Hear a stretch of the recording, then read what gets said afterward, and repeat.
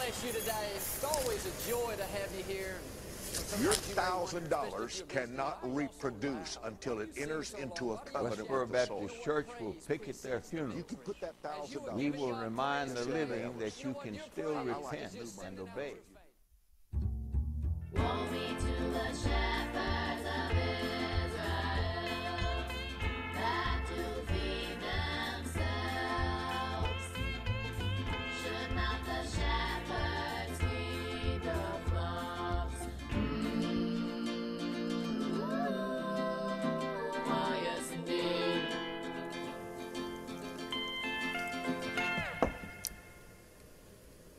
Live from the Mecca of Mormonism, Salt Lake City, Utah. This is Heart of the Matter, where biblical Christianity meets American evangelicalism face to face. I'm your host, Sean McCraney. The questions continue to come, probably because of my inability to clarify the answers. The following is a representative of dozens of questions we've been getting. Sean, are you going to be able to post your NRB shows where I can watch maybe on YouTube? Because everything changed when we were kicked off the television here in Utah, the reorganization has taken some time, and both to implement and to get used to, and then for me to explain. So let me try again and just try and listen so that you can understand what has happened, all right? First, all the programs that we have filmed in the past while we were on TV here in Utah, they are being replayed on the NRB network on Fridays and Tuesdays. You access the NRB network through three ways: DirecTV, Sky Angel, and Roku. Those are the primary ways. If you tune into the NRB Sky Angel or Roku and you look at the NRB channel on Tuesdays and Fridays, you are going to see replays of our 7 years of exposing Mormonism for what it is. Okay? So, and remember, all of the programs that you see on the NRB network are available now, archived at HOTM.tv. So you can go to that, you can just look up anyone you want up, but if you have people who you want to introduce to the program, have them turn to the NRB and they can watch those tapes. Okay. Then every week, brand new Heart of the Matter American evangelicalism are being taped. That's what you're watching right now. You're on the HOTM site and you've clicked streaming. You are watching new programs. Will they be uploaded to our website? They will, in time. But because of the chaos and getting a new building and moving and all kinds of other factors, it's taking time. But you can watch them on YouTube, and I think we can put up an address for YouTube for you. You can see them on our YouTube channel. It's HOTM Show. I think it's all one word, and you can watch any of those there. Finally, we're also working on getting our verse by verse through Matthew and Romans. Took us 18 months to get through both of those books, verse by verse. They are going to be uploaded to the campus site, and there's a website address there for you on the screen. So that is essentially how it all comes down. When you're constantly juggling resources and manpower to stay afloat, this is kind of how things play out. So just be patient with us, and it will all work out. You know, we were really content with being on TV 20 here in Utah, and I had no desire to try to really push it out there and get out there bigger and bigger, but God had other plans. So instead of reaching 150,000 households, potential households, through TV 20 here in Salt Lake, we are now, through the NRB network, reaching a potential of 26 million through the shows for Mormonism. And then, of course, this streaming program's another deal, so we'll see how that works out.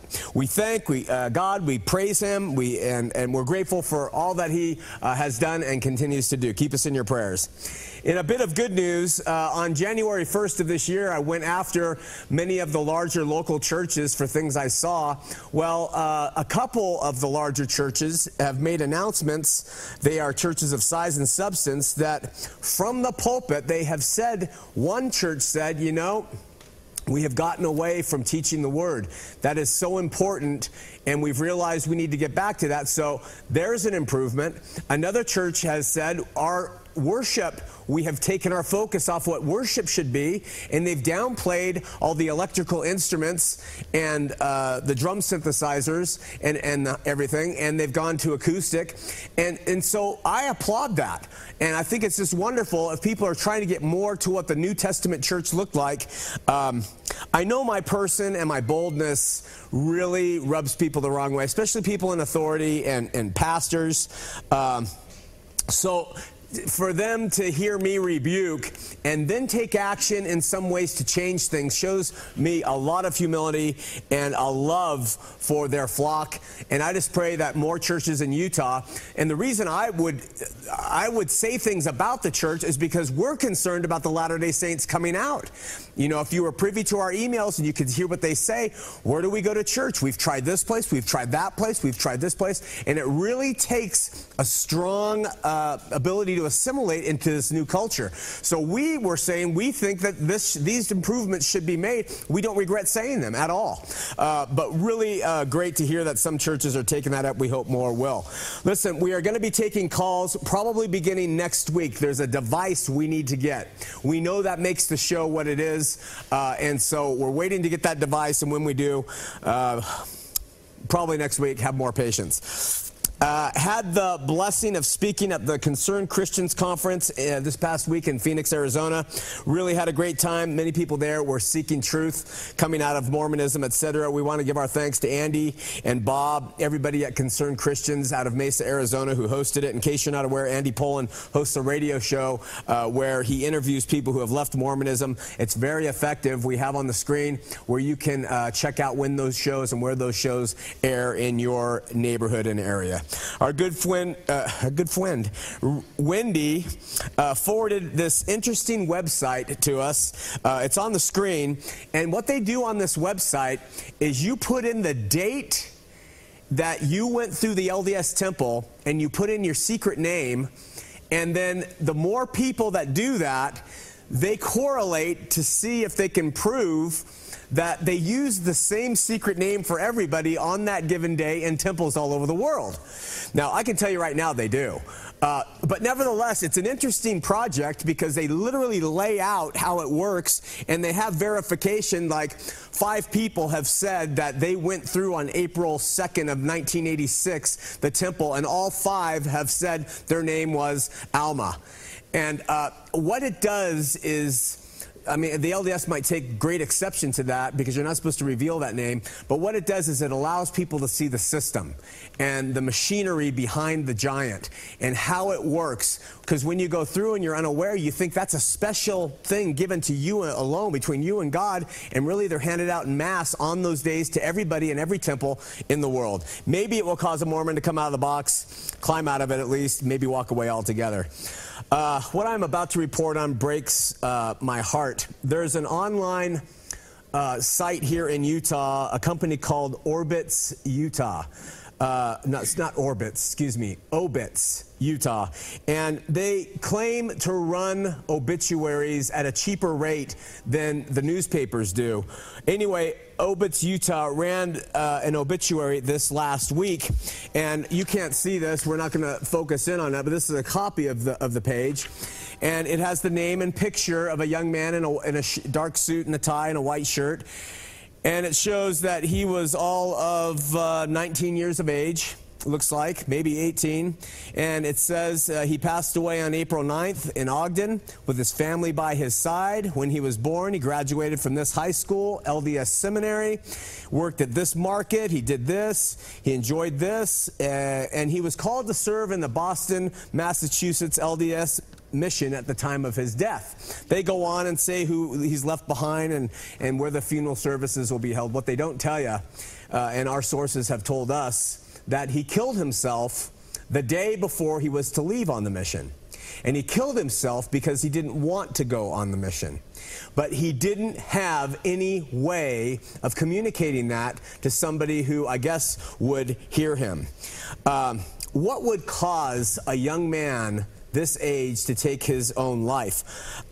Instead of standing up to the immense pressure that is placed upon him and so many others, he decided to take this later course of action. This is just another example of the LDS machine chewing up and spitting out anyone who will not or does not, or in this case cannot, conform to its relentless demands. For some, it's easy to go on the mission. For some, it's a great time. They enjoy it, the whole thing. But for others, it's not. But the pressure is so intense upon them. We see evidence of this and many other things like this. We have other information that we've talked about. It's not an isolated case, and I would suspect that since the LDS Church has lowered the age of serving to 18, we are going to see more and more of stuff like this coming out of these young guys. Now think about this, folks.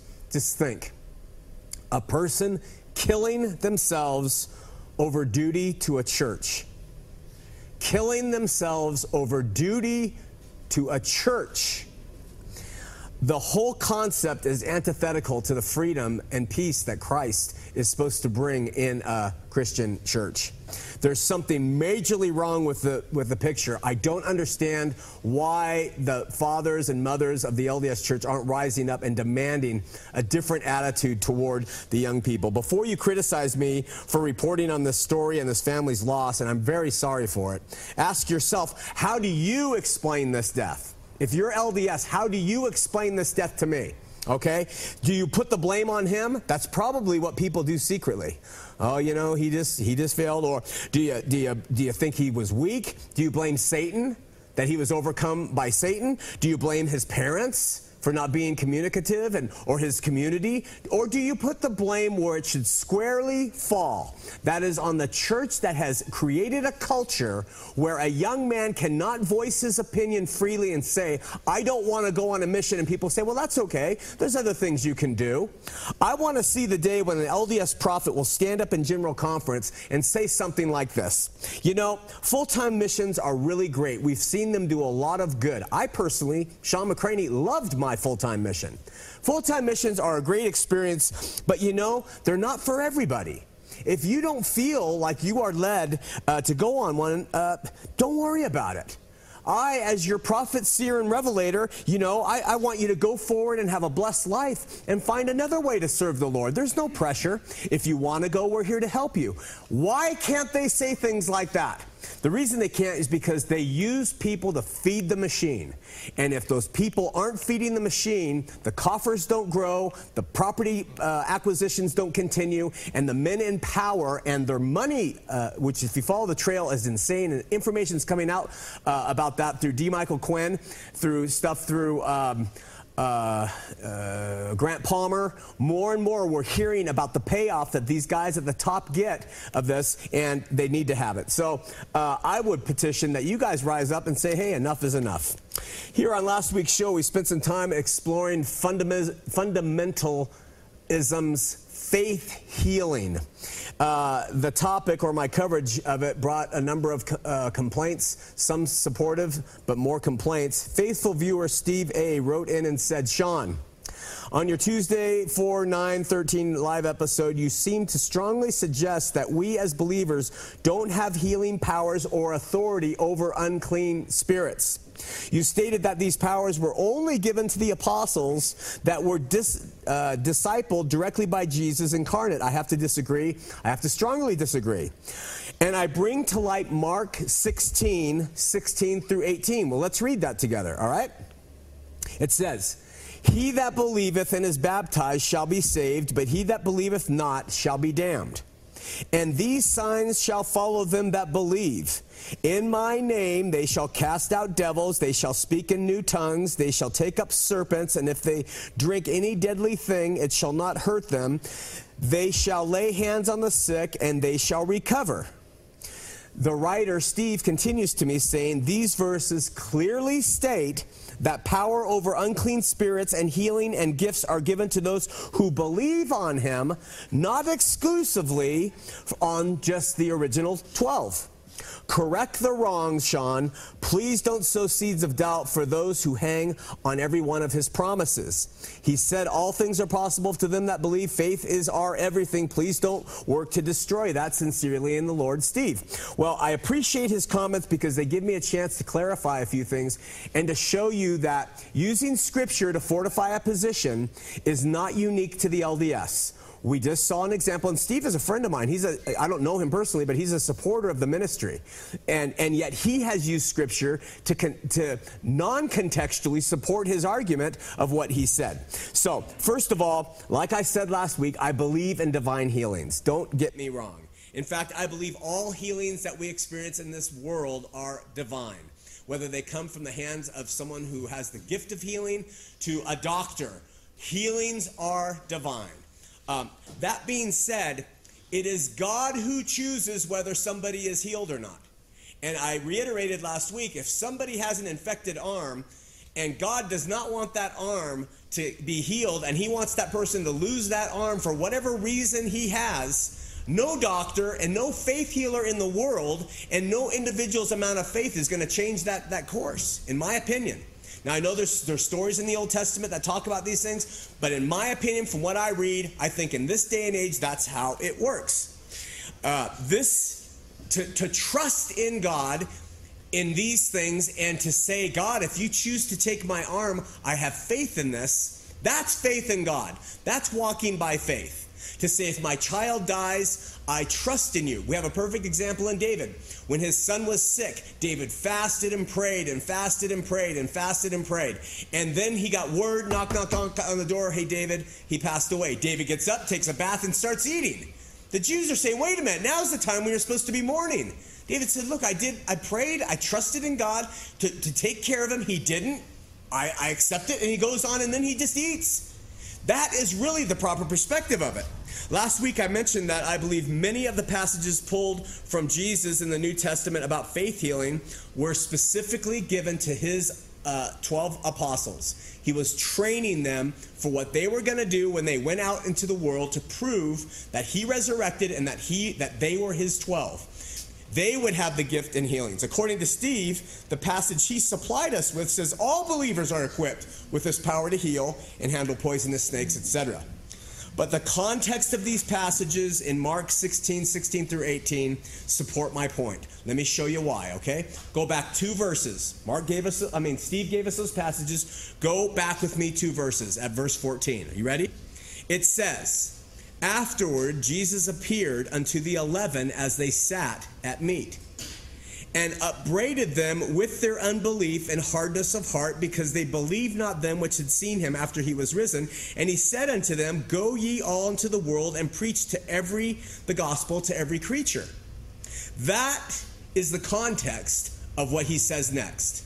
He was sitting with the 11. He upbraids them for not believing that he had risen, and he talks to them about faith, and he says, now go out into all the world and teach the gospel. This is when Steve's passages come in, where he says, and he that believeth and is baptized shall be saved, and he that believeth not shall be damned, and these signs shall follow them that believe. He's talking to his 11 who are going to go out, 12 if you include Paul, and they're going to go out in Jesus' name. These are the signs that follow them that believe. In my name they shall cast out devils, they shall speak with new tongues, they shall take up serpents, and if they drink anything deadly, it shall not hurt them, and they shall lay hands on the sick, and they shall recover. Those were directives to the 12. Not what Steve said. Steve said that, and what he did was he said, these signs will follow them that believe, but he's talking to those guys who showed a lack of belief that he had risen. That's called context.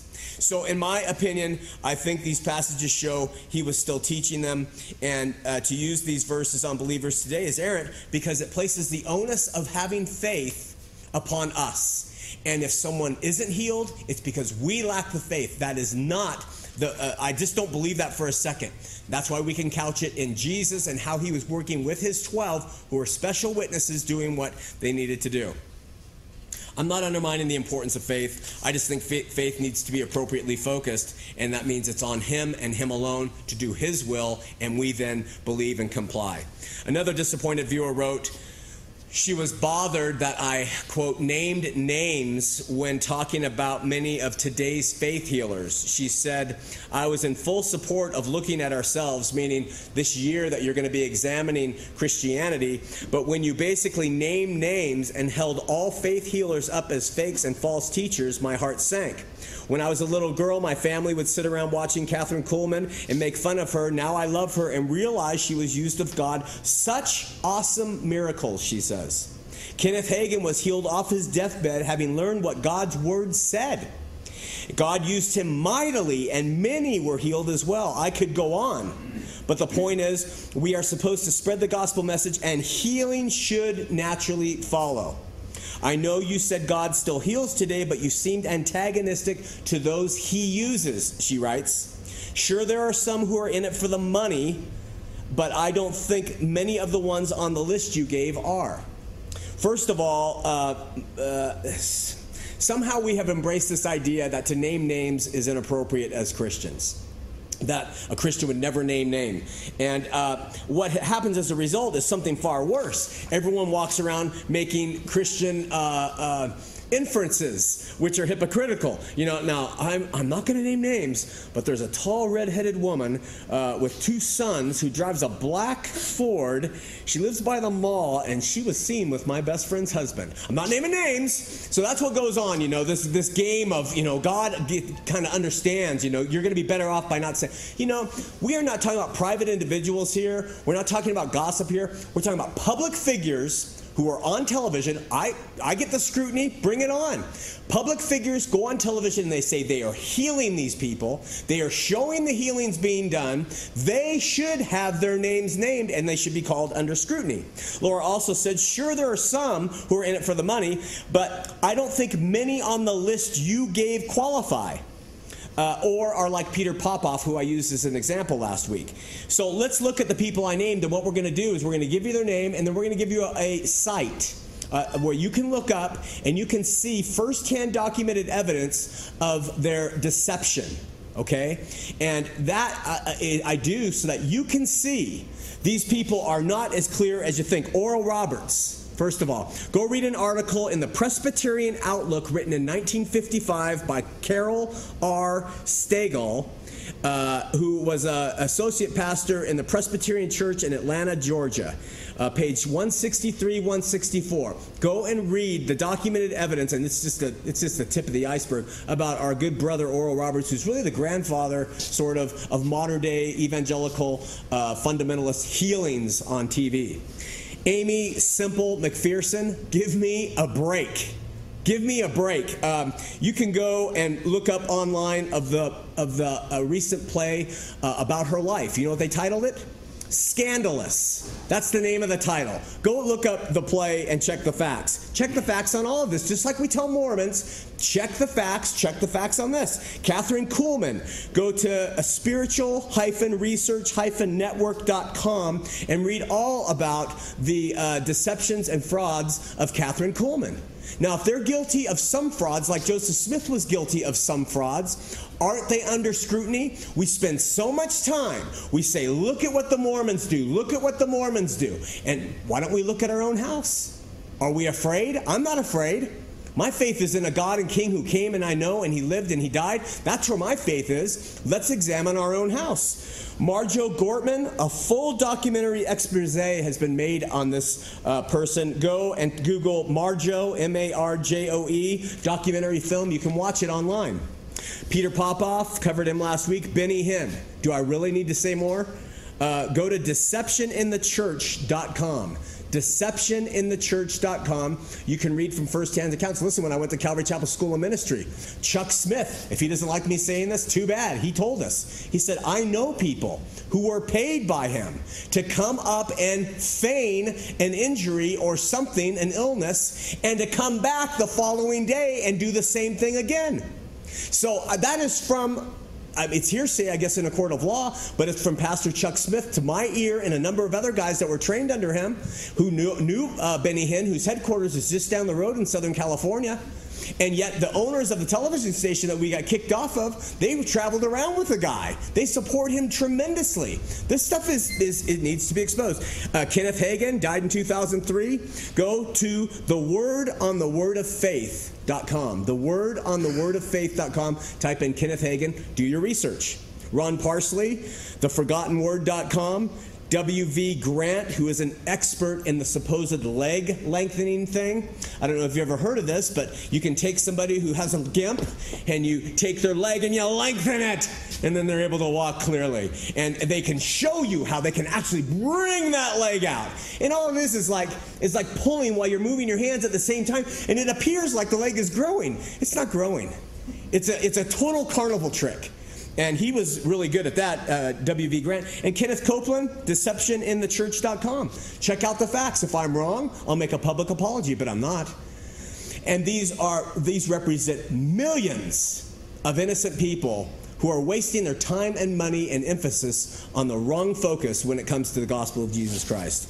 In her email, Laura actually said, in relation to the names she named, Catherine Kuhlman is having done such wonderful miracles. And Kenneth Hagin, she says, God has used mightily and healed many.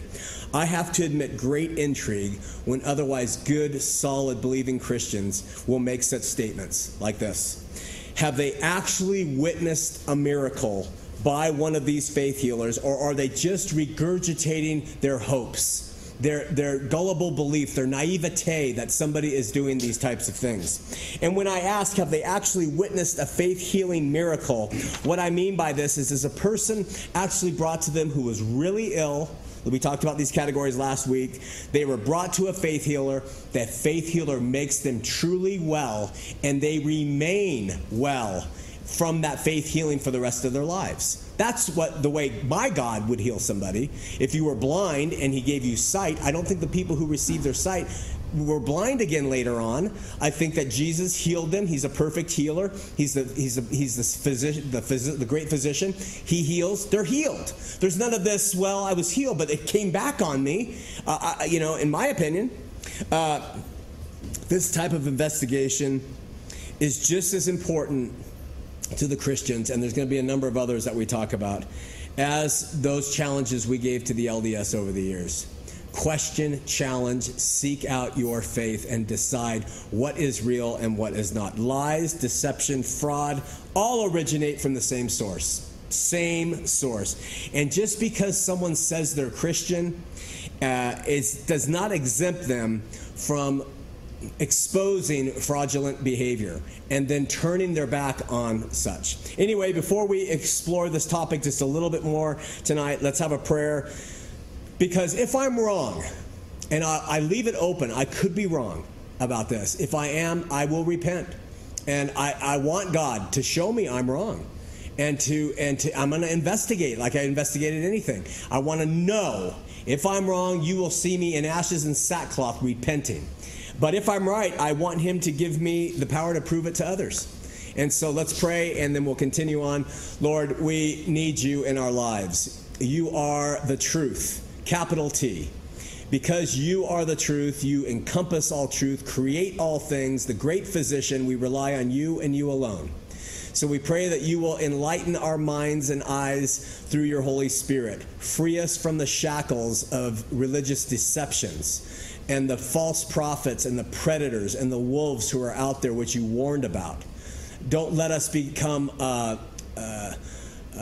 entangled with the wares that they push upon a unsuspecting and faith-filled world who seeks to honor you in so many ways, but is taken advantage of, Lord. We pray we'll open your book and discern truth. Like the Bereans, we'll discover what is real, what is not, and we will use your word as the barometer for all things. We pray in Jesus' name. Amen. Interestingly enough, last week I did the show on faith healing, and I had received a voicemail from a man prior to doing the show, and I didn't listen to the voicemail. I think he sent it on Tuesday morning because we were busy. And when I did listen to it, he said that there was a traveling pastor in town that he really felt inclined to introduce me to, this traveling pastor. So intrigued, I called him on Thursday, and he explained this man, we're going to call him Charles, was from Kanab, Utah, and was going to be in Salt Lake City preaching. So for some reason, he said, the Spirit wanted him to get me to meet Charles. And for some reason, I said, is this man a faith healer? And he paused for a minute and he said, yes, he is. So this guy called me before we did the show. So I was very intrigued, and I told him, he said he'd be speaking on Friday night at a place. So I called another friend of mine, RJR, who believes in faith healing and always has, and invited him to go with me, and he said he would. And so we went, and we got to the place. The event was held in this retirement-type community thing. It was nice, and in the room when we walked in were about 12 elderly people from the home, and sitting around the room, a half dozen young adults, and maybe 10 other people, some sitting alone, some who are with spouses, me and RJR. Charles, the faith healer from Kanab, Utah, started in. And he started preaching, talking about the Word of God and about the meaning of numbers. Number 1, number 2, number 3, number 4, all the way through up to, like, I forget, 12 or something, 13. And tying it into this kind of system which is prevalent in Scripture. And it was interesting. And he was kind of like machine gunning a lot of passages out there on a number of topics, and his tone was quite kinetic, and he was kind of building this thing about the Word. And I appreciated the fact that he was really emphasizing the need to study the Word. That was where he started. I was really intent on hearing what he had to say. I listened very closely to what he had to say and the scriptures that he cited. I noticed he used terms, and I wrote it down in my notes several times, and what most people don't know, and what you need to know about this is, what I want to share with you to give you insight on this is, so there was a lot of kind of Gnostic knowledge that he had discovered through years of being in the Word. I could sense this buildup coming and noticed the references to the Word started to wane off a little bit. And then he started to bring in healing, this healing experience that he had had. And he segued fully into it. And for a solid 15 or 20 minutes, he prepped us with information relative to the healings that he had been exposed to and seen as a young man. I guess his father was a faith healer, and he was much of the rhetoric orbited around the latter rain movement, which was popular among among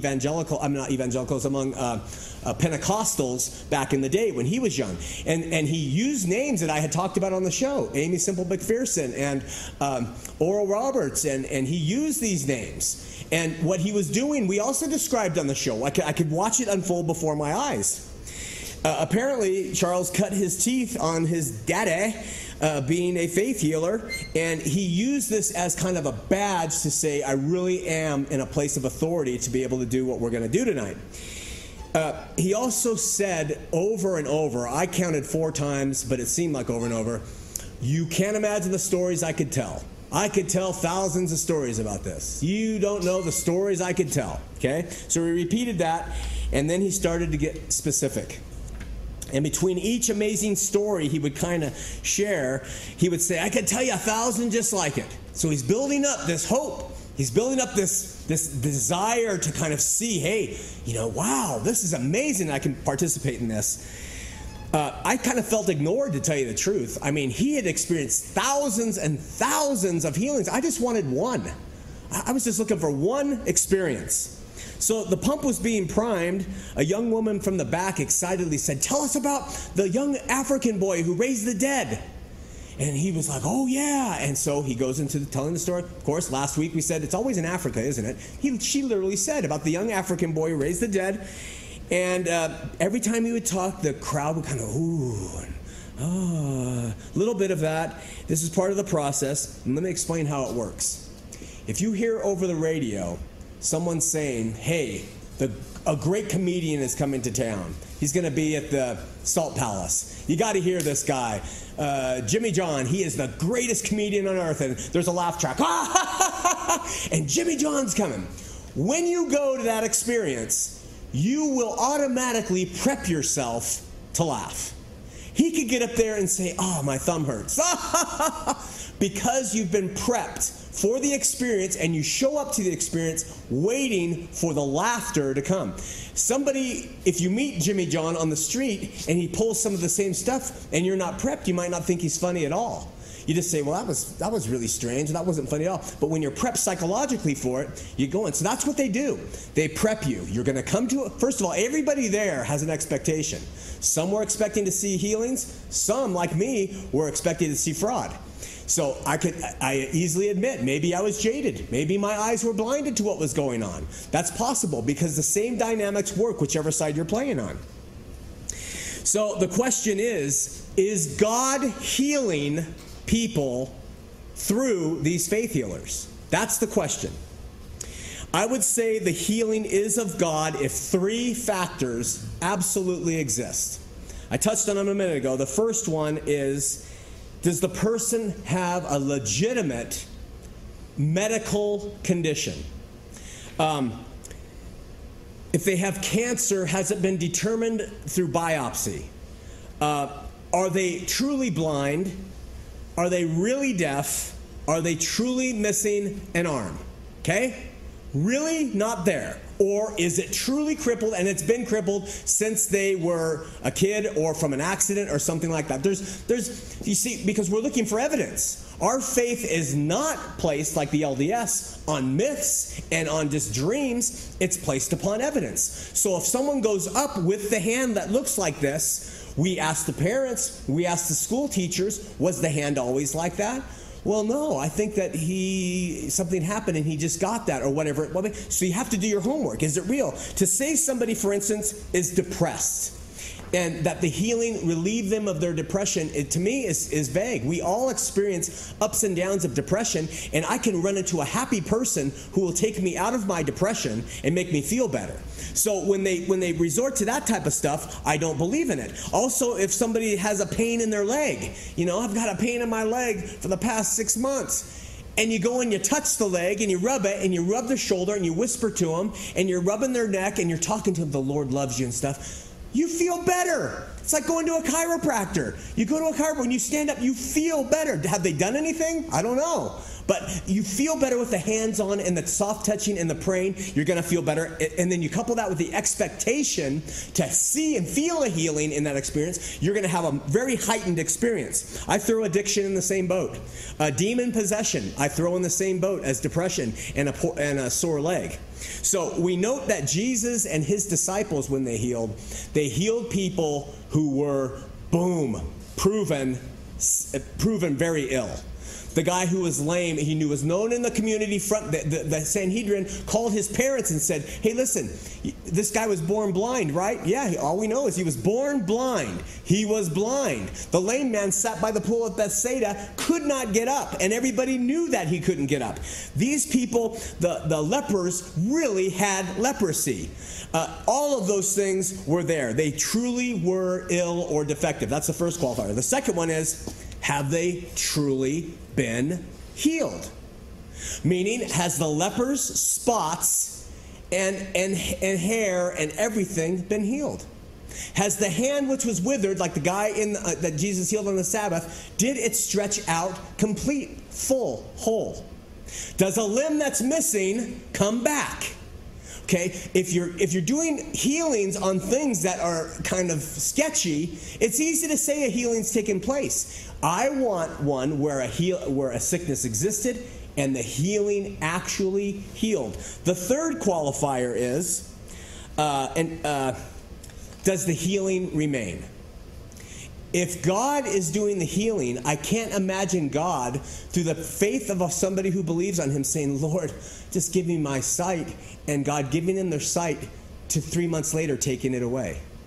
Or somebody who has had the pain in the leg and it doesn't go away, and they go and they get healed when they get the massage, and they say, but 3 months later it's back. But the Lord healed me for that short time, or the healer healed. No way. God is a perfect healer. He's not going to partially heal somebody. He's going to give them the full boat. That's what he does with salvation. That's what. So those are the qualifiers. All right. Charles told a story about a woman named Laura who was in a coma and on her deathbed. He was called to come to the hospital where the whole family was gathered around. Charles said he steps into the room and they're gathered around there. I don't recall the details, but long story short, he called her forth in the name of Jesus. And she sat up in the bed. She was raised from being in a coma on her deathbed as verified by medical doctors. The family gathered to say her last goodbyes, and she rose up and was healed. Well, at this point, I couldn't contain myself. So I raised my hand, and I said, I really appreciate your focus on the Word. That was great. But I'm a cynic of cynics. And you just said that there was a woman who was in a coma and she was on her deathbed. You walked into the hospital room and in the name of Jesus, you healed her. Sean, I did not say I healed her. So he fixed me on that one really quick. I did not say I healed her. Okay, he interrupted me. Okay, and he made a big deal of it to everybody. I don't heal anybody. It's, okay, I was wrong. The Lord healed this woman, Laura, through you. Is that what you're saying? Yes, I can. All right, will you prove it? Can you prove it? Of course I can prove it, came the reply. No problem. I have documentation of it right on my desk at home. Okay, good, I said. So you're going to prove, I just reiterated, that Laura was on her deathbed in a coma. You walked into the room. You were able, I made the mistake again, to raise Sean, and then he goes off. I did not, and he makes a big deal out of it. Okay, wait, my fault. Jesus, through you, was able to come in and he raised her from the coma, and that's how it worked. And he said he could prove that. And he looked at the rest of the audience and he began to talk about faithlessness. And the audience started talking about people who don't believe. And he said, so I just reiterated, can you prove it? And he said, I can prove that and 1,000 other stories. I said, Charles, I don't want 1,000. I just want one. I want to believe. I want to believe in this. But I got to have some kind of proof that is other than just people saying, well, there is this person in Africa, or I know this person, my cousin's cousin, whose mother's fell and hurt her toe, and all that stuff. Just give me something to stand on, like we have in the Word of God. So I said to the audience, now you've all heard this. Charles, he said he can prove this. I'm going to hold him to that. I said I would pay him $500 if he would prove it to me. He said, oh, I don't want your money. And I said, well, if you prove it to me, Charles, I will go on a television program, and I will go on a website program, and I'll repent for my faithfulness. I'll call you a true faith healer, and I'll admit that my stance on this stuff has been wrong, that I've been a man without faith. I want you to prove it, and I will turn. So Charles and the members of the audience kept talking. Then they all started talking about their individual healings. They started buoying each other up. One guy talked about a healing he had of his shoulder. Another lady talked about a healing of being sick and sick. But none of their healing stories fit the three things I just talked about. None of them. They were all like, I had a pain and it just wouldn't go away. And pains go away on their own sometimes. And God heals too. But through a faith healer, I don't know. Charles then moved into the actual healing phase of the service. And he said, is there anyone out there struggling or having a problem with a tingling in their foot? I raised my hand because my foot does tingle at times. And so he said, you have a tingling problem, Sean? I said, yes. Well, come on up. So I went up, and here I am. Sit down, Sean. He sits me down. He starts rubbing my foot, moving it around. Wiggle your toes for me, Sean. Wiggle my toes. He's massaging it through my boot. And then after he's done doing that, he says, now walk. So I walked, and he says, now doesn't that feel better? I said, yeah, you just massaged it. And everybody this is not a man of faith. I mean, what can I say? So then more people start coming forward. A woman with a back problem. He spends time with his hands on her, whispering in her ear, rubbing her arms, having her sit on her chair and put her chest down on her legs so she's stretching. He then he pulled the old leg stretcher trick. Well, these don't seem too out of line. He did that. And then he has her stand up and walk. She stands up and walks, and she says, I feel better. And I'm dying. I'm like, of course you feel better. And people are like, and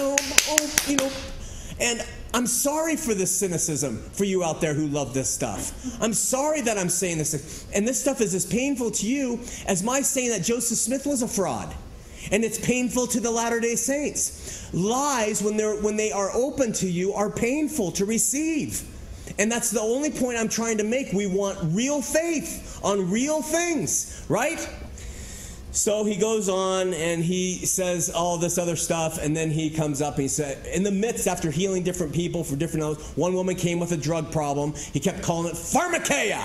He spoke in tongues at this point, and he started doing it, and it always sounds like Arabic. And he's doing this, which is totally unbiblical in how tongues are supposed to be. There's no interpreter. We're using the Bible as our guide. He's and she is feeling better, and he starts saying, Jesus loves you, he's curing you, and he's bringing this into her, he's whispering it to her, he's rubbing her, and then when she's done, I feel better. And he turns, he says, I'm going to have a hard time, Sean. I'm going to give you my cell phone right now. You call a woman back in Texas. She will be able to verify that Laura was healed. I said, I'm not calling anybody. You're going to get the medical records that are sitting right on your desk. You fax them to me or send them to me, and we'll go. Well, it's going to be hard to do because she's gone. This was 14 years ago. I said, well, then you can't prove it to me, can you, Charles? We have things. We have 2 blind women who were healed right here. 2 blind? You healed 2 blind women? I said. So what they do, this is part of the con. When it's not working with one thing, and he has to kind of come clean with the one thing, he's going to really bring the audience in by bringing in more. So he brings in 2 blind people that he says last year he healed right here. I said, right here in this room? Oh, Sean, not here in this room. Here in, you mean in Salt Lake City? I said, yeah, that's right. And I said, well, I'll take that any day. Can you prove that those men were blind? They were women, Sean. You can prove those women were blind and that you healed them and they now can see? Yes, I can. You got it. I'll take that any day. You show me someone who was blind and you were able to heal them. I am a follower of faith healing. I will repent. I can do it.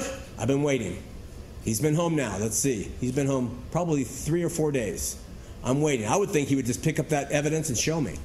I'm waiting. I'm waiting for somebody, one of you, to show me empirical data that any of these faith healers that are on TV today have healed somebody of a documented disease through their faith healing practices, like we've talked about, those 3 categories. I will send you a $500 check. $500 check. If you can submit to me proof, medical proof, they had cancer diagnosed through biopsy, they were healed. They were blind, they could see. They were completely deaf, as by doctors, they could hear.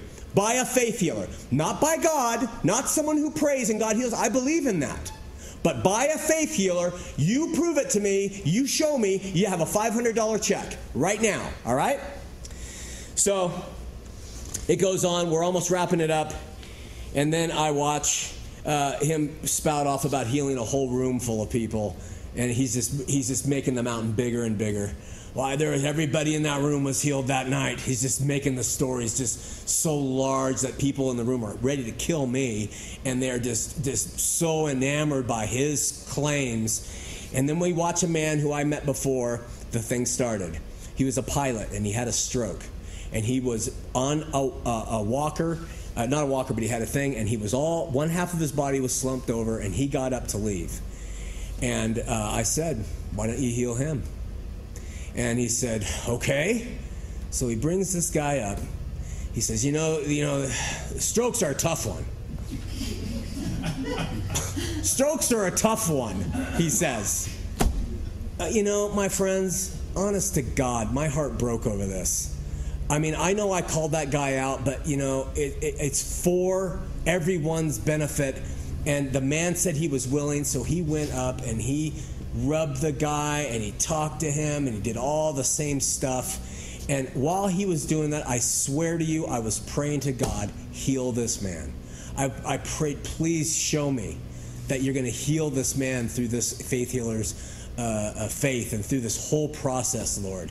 And I wanted that man to be free. I wanted nothing more than that guy to stand up straight, throw his cane aside, and walk out of there. And I would have fallen on my face, cried. I would have cried before those people and God, saying, I am sorry that I have doubted you. But it didn't happen. You know what happened? He had that guy parade around the room after he massaged him. And he tried to the best of his ability to walk taller. And everybody who knew, he's taller, he's better. And the poor guy said, I feel better. You know, and off he went. Still, he's going to wake up the next morning with all the same stuff of the stroke. We haven't had anybody say, do you know a great miracle? That pilot is back doing his job or whatever. He's out mowing his lawn now. We haven't had any of that because these guys are liars. They're as big a liars as Joseph Smith. They prey upon people with their con. They do it for money, they do it for power, and they do it in Jesus' name. And if you have, again, I'm not saying God doesn't heal people. I am not saying he doesn't do miraculous things. But this type, who do it in God's name, for money and on TV, and this type, I give you the challenge, $500. But you got to prove it, all right? With that, I think we have a spot ready. Let's show it to you. We'll take some emails and get the heck out of here.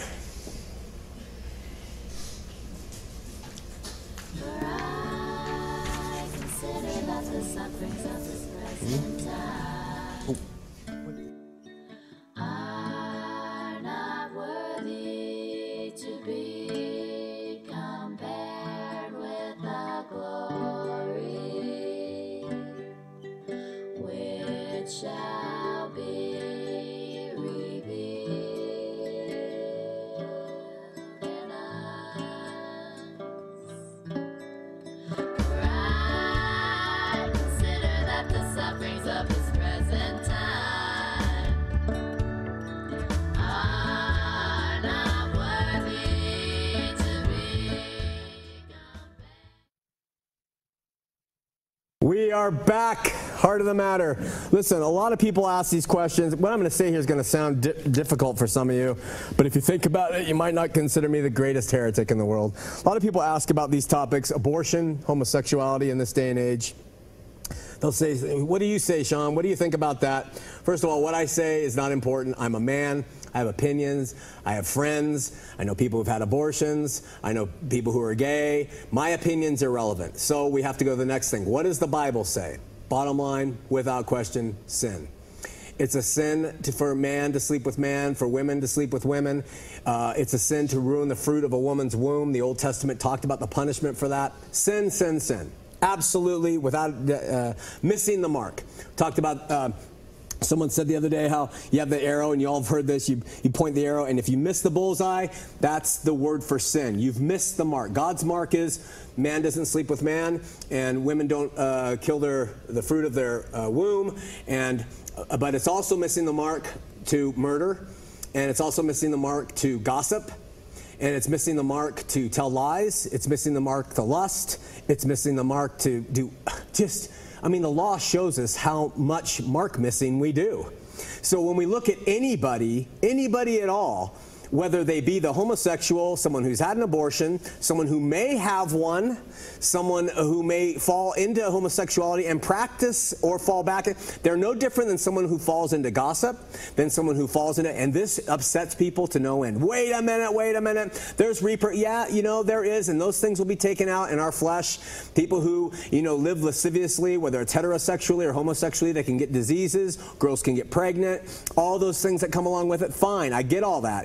The repercussions are worse. But in the eyes of God, if you miss the mark on one thing, you're missing the mark. It doesn't matter. It's all the same. So why I say that is there's no focus necessary on these specific areas of sin. None. I don't care how militant the homosexual community gets in wanting their gay marriage, in wanting all this stuff. That's not our deal. Let me say this. It's going to sound even worse. I think the topics of homosexuality and or abortion have as much meaning to the Christian church as they do to a butcher shop or they would to a car dealership. What do those topics have to do with the ongoing workings of a car dealership or a butcher shop? Homosexuality, abortion. What do they have to do with the day-to-day workings of a butcher shop and the guy who's doing his work, or a car dealership, or hotel management and all that? They have nothing to do with it. They are topics of conversation. We can talk about them in terms of sin. If I'm a pastor and someone says, I'm thinking about having an abortion, well, let me tell you about what it says about that, and let me counsel you that it would be very wise to avoid that. Or I'm a homosexual, well, let's talk about that. But that it doesn't relate in any other way. This is why the gospel of Jesus Christ in the New Testament does not make those sins part of anything. Homosexuality in Rome was huge. The Greeks, forget about it. Man, boy love, they love that stuff. And Jesus doesn't talk to it. Why? Because he came to save a fallen world, one that is already judged and going down in the drain. Sorry, not going down, in the drain. And he came to save it in its sin. And so when we make these topics Christian topics, it's missing the mark. That's sinful in my opinion. Our message in the church is to preach Jesus, the solution to our gossip and to homosexuality, the solution to people who've had an abortion or people who are stealing bread or pins from their employer. You see, it's not the Christian thing. It's never been part of the gospel. He didn't say to Paul and Peter, go out and talk about social issues. He said to them, go out and preach the gospel of Jesus Christ, the solution to these sins. We've lost our way, Christian church, in this area. And that is something that's hard to hear, because to us, we think that we have to morally legislate the activities of a fallen world. It's still fallen. There's no solution here to fix it. You can fix, I mean, how come the Christian church doesn't focus on murder? How come there's not a greater focus on stopping murder? How come we don't go out and picket people who are taking other people's lives? How come we don't picket gossipers? How come we haven't focused on gossiping and made that a major push? You know, instead we have our pet things because they're so repulsive to our way of life that we can't see outside of who we are to see how other people might feel and believe and do things. And that the gospel of Jesus Christ is to introduce the King, who can make a level playing ground for all of us, whoever we are and whatever we've done. So that's my stance, and I'll argue on it, right or wrong. That's how I believe it is, and we can go from there. From Richard, are you seriously taking Sean McCraney and his message of hate into your broadcast lineup? This was sent to the NRB network. They forwarded it to me. Are you aware of his arrogant and bombastic nature? Sean is good at exposing Mormonism and its cult-like nature and falsehoods. Are you aware that he anointed himself? I didn't know I did that. Except that time with that soft lotion. No. Anointed himself the judge and jury over what is correct in Christianity. I just try to say what I think the Bible says. That's what I try to do. I'm wrong a lot, but I'm not the judge and jury. I just simply am going to say what I think is right. Last winter, he took a break from his regular broadcast scheduled in Salt Lake. After his break, he announced his new agenda to go after certain evangelical Christian groups in Utah. Over his break, he visited some churches. He concluded they were in error, and he anointed himself as the new gatekeeper of all that is right in Christendom. It is Christendom, by the way. He announced formally that Mormonism was no longer his focus. For this year, it's not. After this year, it will be again. And we've made that clear to everybody involved. He is now going to expose all that is wrong in Christianity according to Sean. Not true.